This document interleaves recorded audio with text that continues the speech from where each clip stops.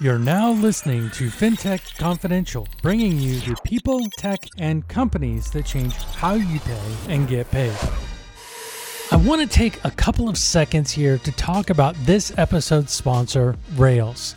Rails is on a mission to build the largest financial data network as an underlying foundation to all financial technology companies and financial institutions of the future. I'm a bit of a data geek and know that data is the thing that underlies every modern financial technology solution. It's not the easiest to get a hold of, especially on businesses. This is where Rails comes in with its single API that enables businesses to connect major financial and accounting service providers like QuickBooks, Sage, FreshBooks, and more. With Rails, you get the business data you need to build the next alt lender, neobank, forecasting software, or even modern insurance brokerage. And Rails does the difficult process of normalizing so that you're working with smart data. Rails has a special offer for startups. When you sign up for Rails pay-as-you-go plan, you qualify for 6 months free access to all connections, all live integrations, and all environments. You can follow the link in the description or let their team know that you came through Fintech Confidential.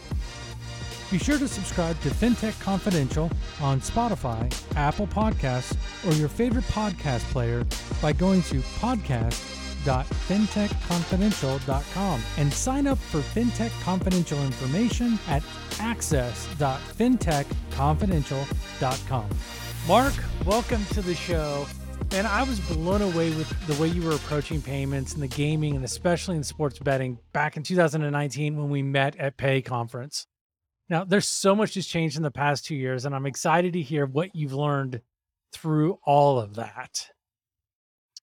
Yeah, it's been quite a whirlwind. When we were first implementing cryptocurrency payments into sports betting and gaming, I think we were really one of the truly first licensed products. At this point, it was just licensed internationally, not yet in the United States, that was trying to do sports betting using cryptocurrencies. And certainly a couple of other companies and products have come along since then to try and look at it. But what we really started out and set out to do when we launched our sports betting product in early 2019 internationally was to really remove a lot of the pain points that come with traditional financial institutions within the gaming and gambling and sports betting world.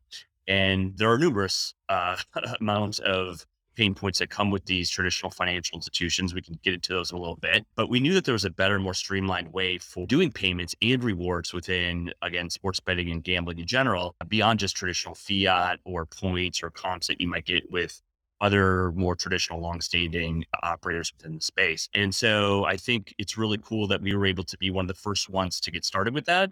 And yeah, there's been just a ton of evolution since that time. Since 2.5 years ago, we've really found that customers have gravitated towards our crypto focused rewards program. So that's first and foremost.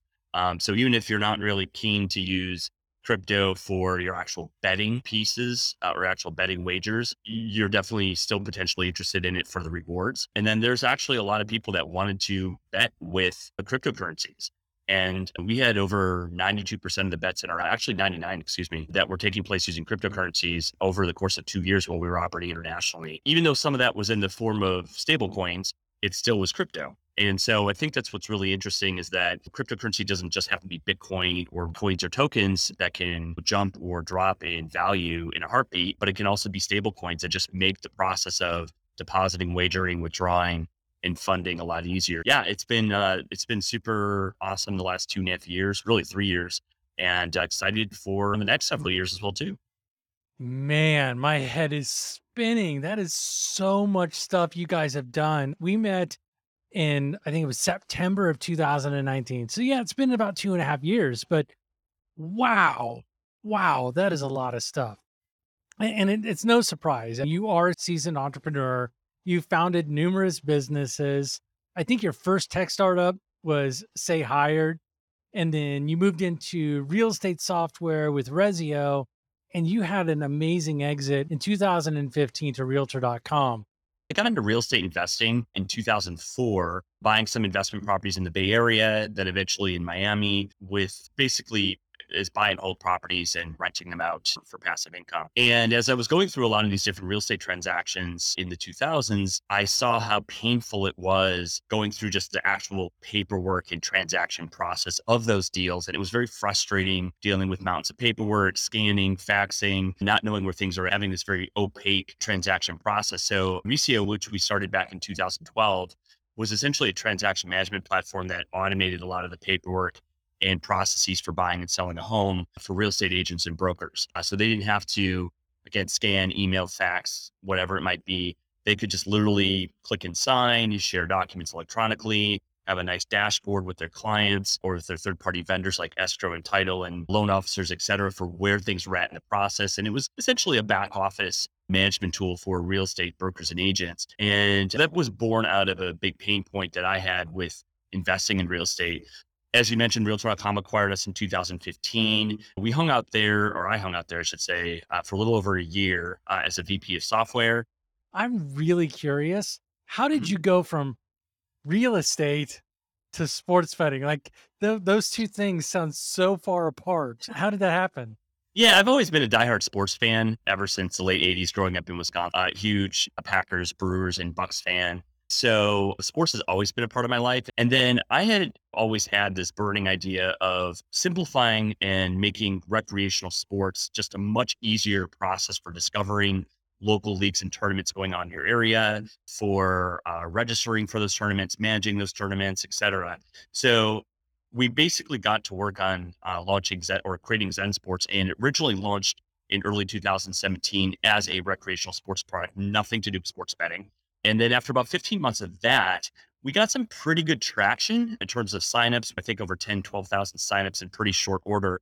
However, it was just a really tough space to monetize rec sports, that is. And rec sports in general is a lot of fun for people, but there's not a lot of money spent on it, except for maybe on equipment.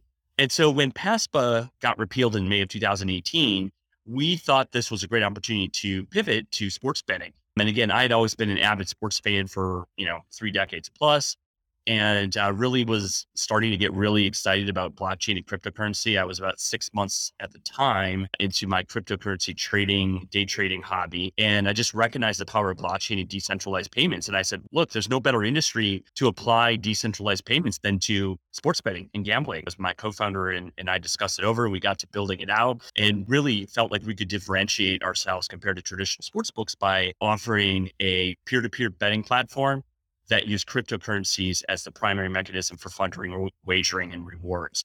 And it did very well internationally. And then most recently, as you may have seen, we got our Nevada gaming license in August 2021. And we're going to be launching in Nevada next month, which is just super exciting in terms of what we'll be able to accomplish here in the US and growing from here. Doing my research, the article that just blew my mind is, you remember the movie We Bought a Zoo?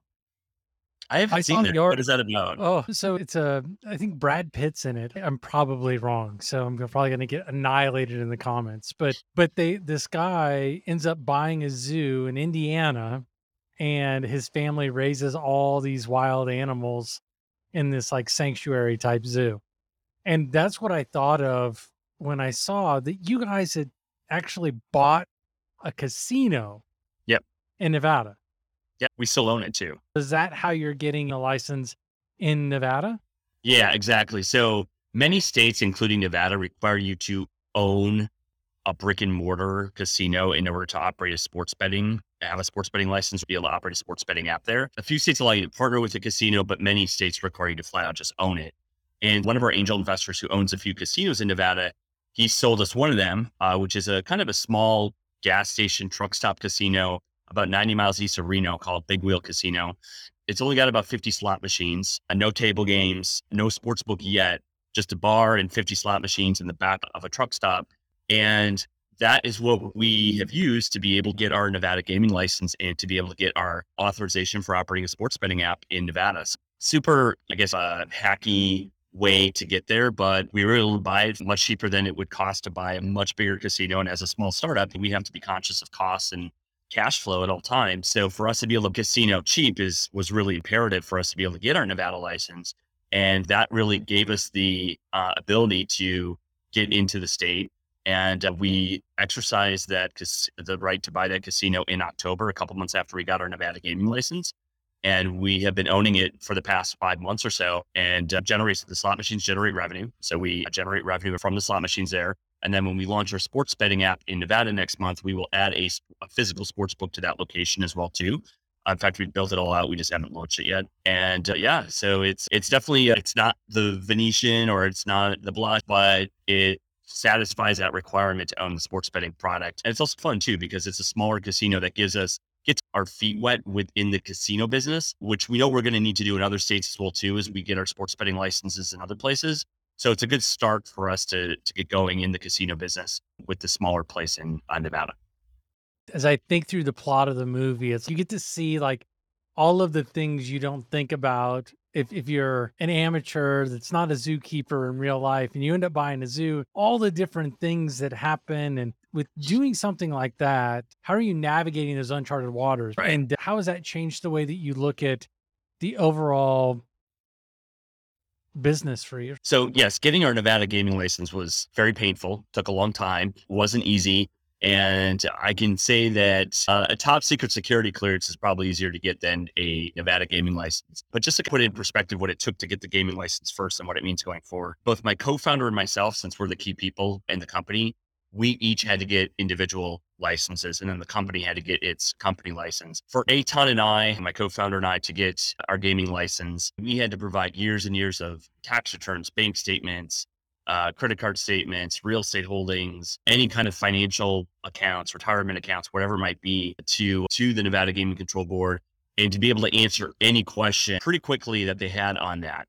So not only, are we, very good actors with no skeletons in the closet and very squeaky clean, but we had to be really on top and know our history as well as those statements and financials did. Like I don't want to say we had to memorize the information, but if they asked us a question, what was this deposit for $1,238.62 back in 2013? We had to be able to look at that and go, oh, I know what that was, and turn it around pretty quickly and provide any receipts or documentation for it. Going through all of that, it took a year from beginning to end, from when we submitted our application in August of 2020 to getting our official gaming license in August 2021, took a year.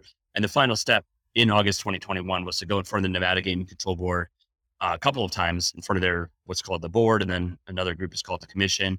And then they basically put you under the gun like a Senate hearing and ask you every single possible question you on everything you've ever done. And you've got to be able to answer their questions and do it, confidently and succinctly so that they have confidence that you are suitable for running a gaming business in Nevada. And so getting that was a huge deal. Even a couple of our top competitors, DraftKings and FanDuel, even they are not licensed in Nevada yet. So for us to be able to get that gaming license in Nevada is a big deal. They don't hand that out to just everybody. Anybody that's dealing with ZenSports can feel the utmost confidence that from a diligence perspective, KYC, AML, suitability, et cetera, that we are the highest ethical and responsible and suitable folks to do business with because of that gaming license that we have in Nevada. That is fantastic, man. Congratulations. That is a huge thing to Yeah. overcome. I'm going to shift gears here just quick. I mean, you just talked about getting the license and having your hands in that, but you've got your hands in just about everything at Zen Sports. So, how are you staying on the bleeding edge of technology when it comes to your business?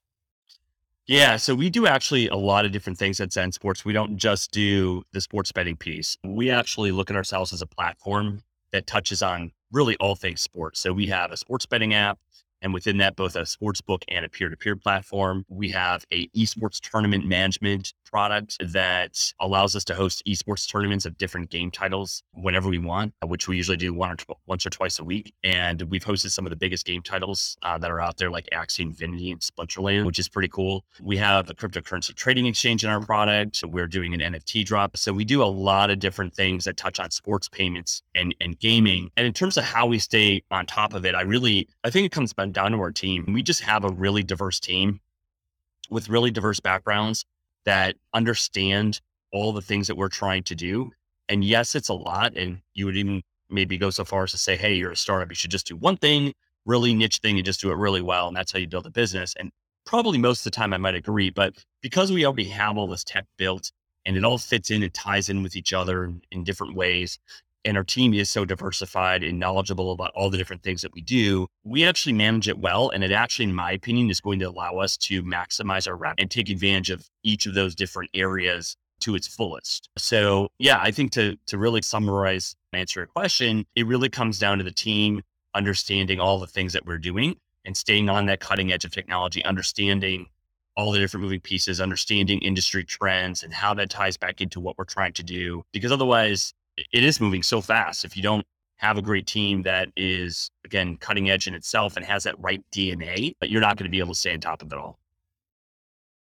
So you mentioned a whole list of things, and we'll get into a few of those a little bit deeper in a moment. When you look at the horizon, what is the next thing that you see as being the most important thing for Zen Sports? Well, I would say that, and I actually tweeted this out today, retweeted from somebody else, is NFTs within gaming, I think, are really the next big wave of, I'll say revenue is probably a good word, revenue slash industry size within Web3. So everyone's talking about Web3, decentralization, crypto, blockchain, et cetera. And that's all good. You still can't walk into a Starbucks right now and use crypto to pay for something. It's a great store of value, like gold is or other assets are. And I do believe at some point, stablecoins will become a very easy, smooth way to pay for things, casual goods and services every day, just like cash or credit cards, debit cards are today. But that's not where things are at today. It's probably a few years out. Where I do think is here today are NFTs within gaming. So specifically, if you look at a game like Axie Infinity, where, and I'm not a Axie Infinity, I'm not fluent in Axie Infinity by any means, but at the highest, they use NFTs to drive their revenue and to also give their players the ability to have assets. So it used to be if you pulled up a game like Fortnite and you had to buy a sword or something like that to get you to the next level, you buy that sword, you give that money to Fortnite and you never see that money again. And that sword is just only good in that. NFTs give you the ability to buy something that's for that game, but that you also then can resell and trade in public markets thereafter. So you're actually buying assets or collectibles that can then later be resold. And I think that is really intriguing because it puts the power back in the hands of the gamers, the customers themselves, while at the same time still generating revenue for the game operators and makers. So it's really, I think, a win, and I think is going to be one of the most exciting areas within Web3 over the next couple of years. So what comes to mind for me is a lot of these things, they're very, I'm trying to think of the right term to use, but it feels like what you're doing is that you're generating social cap for all these individuals to leverage and to share and to build up the value through the social interactions. And that really, yes, you can use it in a number of these different places, but how do you see it being? Man, my brain is like going like 50 different directions at once right now. But it's like, how do you see it continuing to like expand? You've got the Web3 that everybody's talking about, which also gets the nice fun moniker of metaverse that goes along with it. And you'd mentioned a game that was blockchain based that starts to go into that as well. How do you see these things starting to come together into one? Because that's what it Yeah. sounds like you're saying. Yeah, absolutely. I think it can best be defined with what are the utilitarian benefits of NFTs. So I was actually having this conversation also on Twitter over the weekend about a lot of people going, well, there's no benefit to NFTs. It's just artwork or whatever. Who cares? And sure, that's a part of it. I'm not saying that there isn't the artwork component to it, but I think it's so much more than that. And what I really think the top two utilitarian benefits besides artwork are for NFTs are memberships and loyalty slash rewards. And so I think NFTs will eventually be used for membership clubs and all the benefits that are associated with such memberships, as well as for loyalty and rewards. And that ties in beautifully with all the other things that we're doing, like sports betting, gambling in general. Like right now, if you go to a casino in Vegas and you become part of their rewards program, you get a call and you earn points, and then you can redeem that points for free hotel rooms or a dinner and whatever else there might be. That's fine, but that's not, I think that's the past. That's the way things have been done in the past. And there might be elements of that in the future, but what the future is going to be is what I think are NFTs that are going to represent different tiered statuses in clubs, VIP programs that they have at casinos, that they are going to be used for loyalty and rewards instead of points or comps. And there's something of collectible, tangible, utilitarian value with these NFTs that you can then go and use them for. And that can be used cross network. Doesn't have to just be in Axie Infinity or whatever game it is. It can be used in physical brick and mortar establishments. It can be used for sports betting. It can be used for buying merchandise, sports merchandise. It can be used for anything. And that's the beauty of the blockchain in general, not just NFTs, but the blockchain in general, is that it's recordable, but it's easily transferable too. And so I can send you an NFT. I can't send you my points from Vegas type of thing. So I could sell you into that membership club if I wanted to. And that transferability aspect of it, I think, is so crucial and cool that especially the next generation of consumers are going to want that liquidity. They're going to want that transferability. They're going to want that ease of use that just, again, like traditional points or whatever your locked wall guarded system is with a particular vendor that you might use doesn't give you. That's what I think is really cool and why it really can represent the future. But crypto too doesn't have to just be NFTs. Crypto for payments and rewards too, I think can really do, a great job. You were one of the early adopters of accepting crypto as a form of payment. And I think about the same time, you also spun up your own coin to leverage as well. And I'm trying to remember very well, but I think you also did an ICO at the same time. So it was like We did it's an like this STO for a separate security STO. token. Yeah. Okay. Okay. You've leveraged all those, but I'm trying to understand you what was the purpose of creating your purpose for creating your own token versus leveraging one that was already out there? What was like the benefit for you guys to do that? Sure. A couple, I think basically two things is branding and control. And they go hand in hand a little bit, right? If you have brand, then you have control over the process and the programs and so forth. What does that mean? So instead of us having to rely on other XYZ coin or token for rewards, for example, within our app, we could build our own token, which we did called Sports.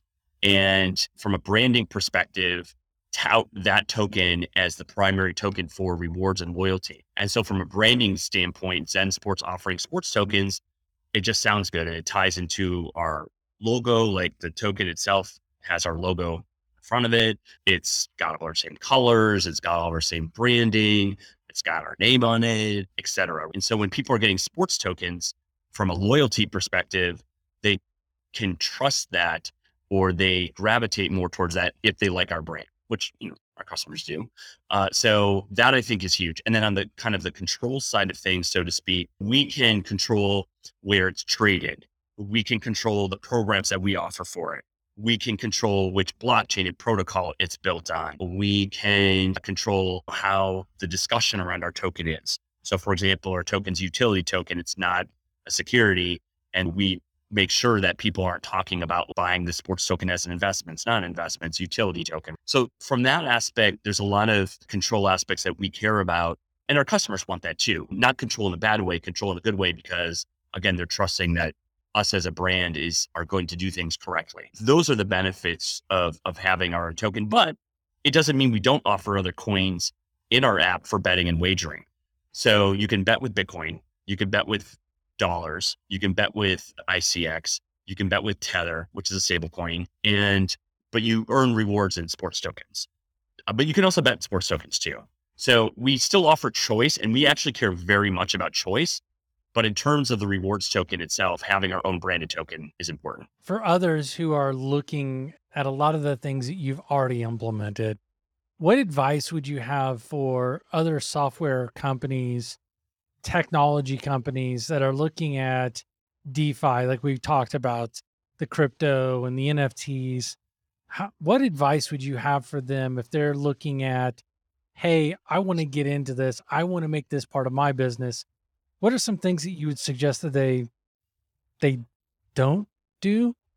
That's the best way to ask the question. What are the things they shouldn't be doing? So a couple of things here. We actually are starting to entertain some potential deals with other enterprise brands about doing some crypto and DeFi development for them. So I would actually say a little bit selfish, if a company, especially a big brand, is thinking of developing their own token or their own NFT collection, come talk to us because I think we can work together in helping develop that for them. And since we have that experience, we can help save them a lot of time and pitfalls in doing so. But let's say you're a new startup and you want to build it yourself, so that you have, that IP, or you don't have a lot of money you want to spend to pay somebody else to do it for you. You just want to get it done yourself. I would say figuring out what you want to do in advance and making it as clear in advance as possible what your plans are with a token or with an NFT collection, and sticking to that with minimal change or variation is really important, because the reality is there are a lot of scams out there in crypto and NFTs. There's a ton of them, right? And there's the term rug pull, where someone will create a cryptocurrency token, sell a bunch of them and walk away, or do the same thing with NFTs. And so there's a trust issue right now between consumers and the crypto and NFT creators. And so to build that trust and maintain that trust, you must create a plan, stick to that plan, and execute on that plan with basically very minimal variation. And then the second thing is you got to have a fully doxed team. Like, your team needs to be out there in the open. They need to have LinkedIn profiles. They need to have social media profiles. You need to know who they are. You need to know that they're real people, not some fly-by-night company or fly-by-night group of people that are completely anonymous that you don't know are going to be here tomorrow. That just isn't going to work nowadays. You need a fully doxed team that's out there. And so I think, So I'm gonna raise my hand for yeah. my hand for a couple of folks out there who are like, what the heck is docs? Oh, fully revealing of all of your details, like who you are, knowing who you are, where you come from, being fully transparent on where you're located, your name, your real name. You're basically not anonymous is what you are. Okay. Okay. That's a term that I've heard a lot. A lot of people have used. I thought it was another one of those fun fintech or one of those fun technology acronyms that we have to figure out what it is. But that's very helpful. It's an actual word. Yeah, very natural. Sorry, I didn't mean to get you all sidetracked, but like you're talking about like the different things to avoid when you're looking at these things. I think you're right that being transparent is a huge piece of it. That is one of the biggest proponents of decentralized finance.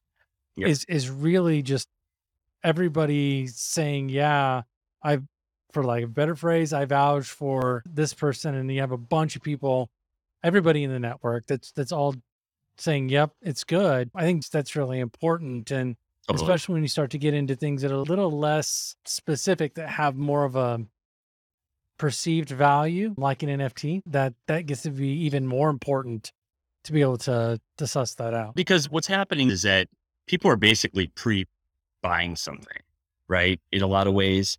And yes, people can pre-pay for software. If you've got any kind of reputable company, you prepay for software and it doesn't work, or it breaks, it has a bunch of bugs, usually you can get a refund to get your money back on that. But there really isn't that case in the crypto and NFT world, because technically you've already consumed and taken possession of whatever it is that you're buying. So there's just this trust element that has to go into it, that, hey, you're going to create and deliver what you said you're going to. And that on the consumer side, you're going to give it a chance to use it for utility value. And sometimes that trust can, not sometimes, but fair amount of time, that trust can get broken. And that's why I think the companies that keep that trust and are very transparent and deliver on what they say they're going to, and really care about their customers that are buying what I consider to be their products, if it's NFTs or crypto or any other financial products or collectibles, that they're doing what they say they're going to. That's just very paramount. So yeah, I think that's, of the utmost importance for sure.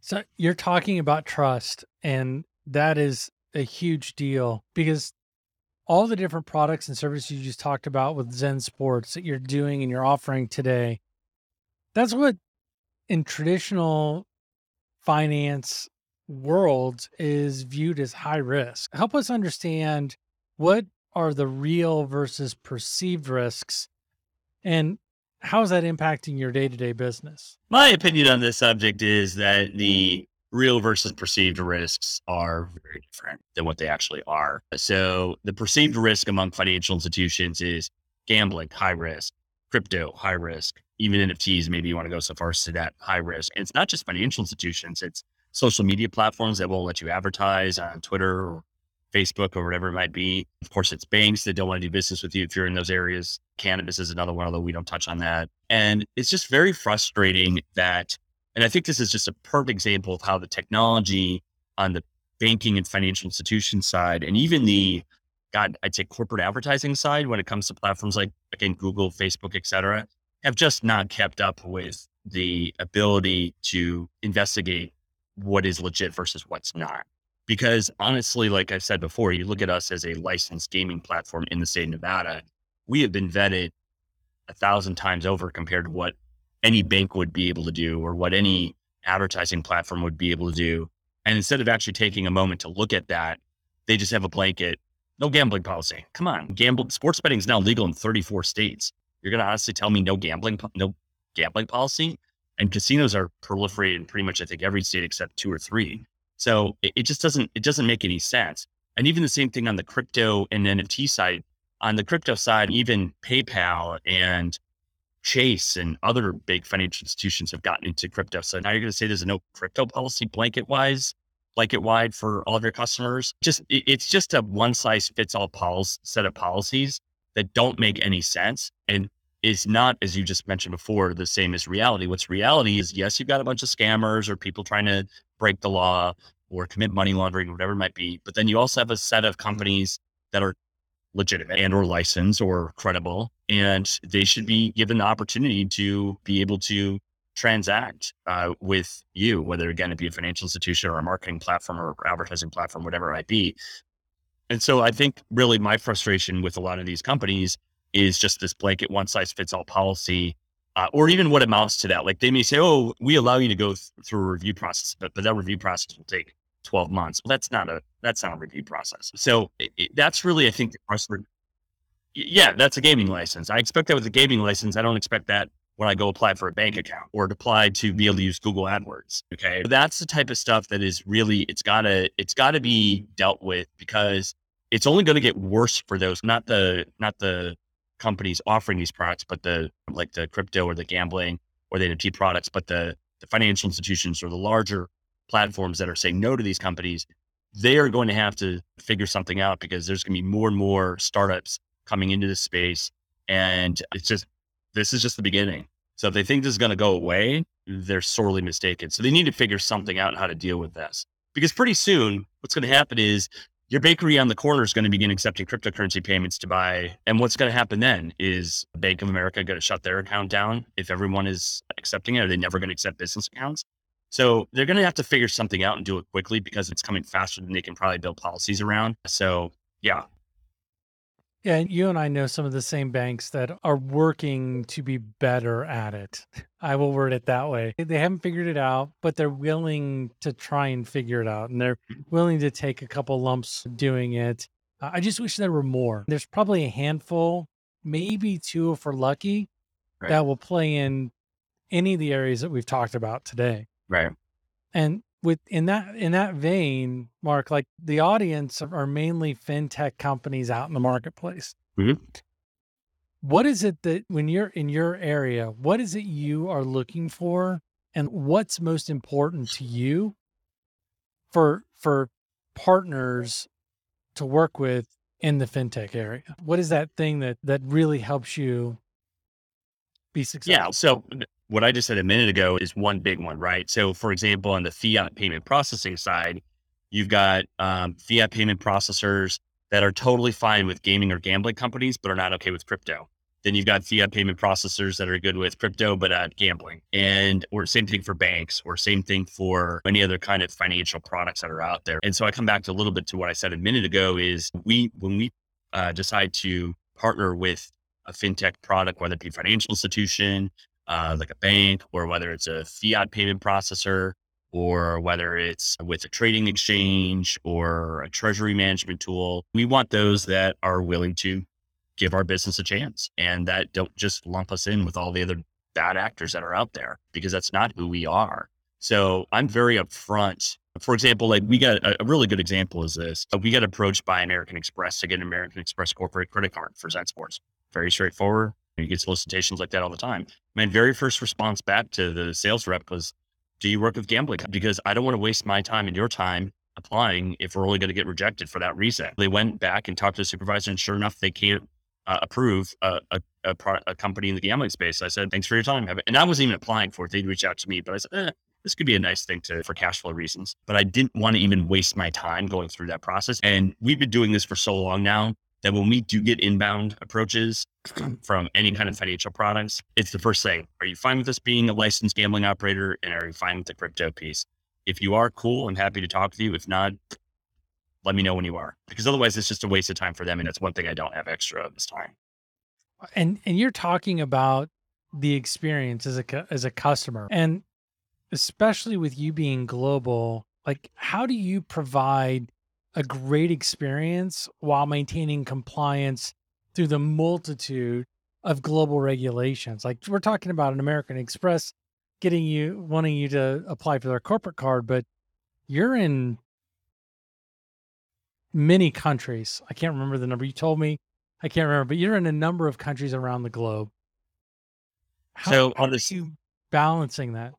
yeah, on the sports betting side, we actually did narrow our business down to just the United States. So we're not operating our sports betting app internationally anymore. We do still have our international quarter sale license, but for one of the reasons you just said, it's much easier to manage the compliance just domestically first. We will probably go back internationally at some point in the next year. We're going to be hiring a chief compliance officer to help with those efforts. But right now we're just focused on the US because that in itself on the compliance side is a lot. The esports tournaments and the crypto payments that we do still operate internationally. So that part is still operating internationally. And so a couple of things. One is we do full KYC AML compliance checks on every single customer that comes to our app that wants to transact financially. And we outsource that to a third party that specializes in that. So we collect all the information, we run it through the API. It's all integrated into our app. We don't do it manually. They go through the KYC verification check. They upload all their documents, passports, et cetera, and it runs it through their system, make sure they're a good actor, they're not doing anything nefarious, they're not on any watch lists or anything like that. And then it gives us an approved, declined, or we need to do, not we, but they need to do more checks to see. So we put every single customer through that. And then of course we do our own manual. If we see any funny activity or any weird activity, unusual activity, we're managing that, looking at that closely. So we have obviously our own AML and OFAC and PSA policies internally that we manage. But yeah, it's a lot, that's for sure. And we want to stay in the good graces of regulators too, because we do everything by the book. We do everything in a regulated fashion in order to keep our gaming licenses. And because it's our number one value is doing things ethically, morally, and responsibly. So we care about that. But I guess, so that's the thing I think that's what I'm wishing that other companies would do is give their customers a chance to transact, because we give our customers a chance to transact. They got to go through the steps, but we give them that opportunity too. And that's what should be done on the B2B side as well too, not just B2C. So you have not touched on it, but as I was going through and researching and digging into all the different nooks and crannies of your website, I came across this white paper that you haven't mentioned anything about it, which surprises me. But ZenSportsia, what is going on there? What do you guys got going on there? And how do you see that moving things forward? Yeah, so this is newly launched. So I've obviously talked a lot about NFTs, but we created and launched our own metaverse called ZenSportsia about a month ago. And the whole concept of it is that there is a future of athletes and gamers and fans that need a community and want to have a close community to be able to talk to each other, to be able to compete against each other, to be able to bet against each other, to be able to do all things and everything sports and gaming wise. And there's nothing really out there for that. And we obviously touch on all these areas with our software products, with our mobile apps. So why do we not have a metaverse and NFT collection around it? It just makes sense. As we talked about before, with NFTs being, really important in gaming and being the future of gaming, we should and need to have this. So we launched this recently. We have our first NFT drop coming up at the end of March, which we're super excited about. It's a collection of 10,000 NFT athletes, all of different backgrounds, playing different sports, wearing different gear, all that kind of stuff, which is pretty cool. And we're doing that at the end of the month. And those NFTs will then get you into the ZenSportsia community, where there's a whole slew of benefits like access to special tournaments, discounts and special discounts and rewards, perks. There'll be drawings and other contests and prizes that people can win as part of being a ZenSports member. And we're going to center all of the things around ZenSports loyalty rewards program towards the community in ZenSports. We want everyone that uses our product to be part of that community so that they feel like they're part of that community. That's important to us, not just a random customer for product. And so we're super excited about that. It's our first foray into NFTs, but we've got a great team to execute on it. I think the artwork looks really cool. And yeah, that's on sale end of this month. There's pre-sales March 28th and the public sale is March 30th. That is awesome. Sounds like a good way for those who are curious about the NFT ecosystem and the metaverse and Web3, all of those things. A good way for them to really get in and have a community around them at the same time. Yep. So, yeah. And I was just going to say one last thing. I think that's a problem of a lot of NFT projects out there is they haven't built community. And that for us really matters. Like we really care about that part of it because without that, it just doesn't have the same meaning or utility benefit that it would otherwise. So before we go, how can people participate in ZenSports? How do they get involved? How do they find out more about it? We know ZenSports, go download the app. We'll have links in the show notes and down below. We'll have all that fun stuff. But ZenSports, that's the new thing and that's where we're headed. So how do they get involved? Yeah, the easiest way is just to go to ZenSportsia.com. So it's ZenSports and then IA.com. And there are links to our Discord and our Twitter. Those are the two most active communities that we have. Our Discord is getting close to 5,000 people. Twitter, which we just launched like a month ago, is about 1,500. And so that's really where our most active communities are, especially Discord. So they should go there and they can get a link right to the Discord and join that. They can sign up so they can buy an NFT and be a part of that. And then from there, we're doing all sorts of cool things. Like I mentioned, we just ran this last weekend, a $2,500 prize esports tournament for just those that were on the whitelist to buy an NFT. So almost kind of a pre-membership to that, just specifically for that group. So yeah, everything starts from ZenSportsia.com. And then from there goes to our Discord and our Twitter. And then from there, we announce all the other things that we're doing. Oh, that is awesome, Mark. Is there anything else that I may have left out? We've run the gamut here of so many different things. Is there anything else that you wanted to talk about that maybe I missed? I would just say that I think that cryptocurrencies have a really important place in the future of payments and rewards. And I like the fact that some traditional financial institutions are embracing it.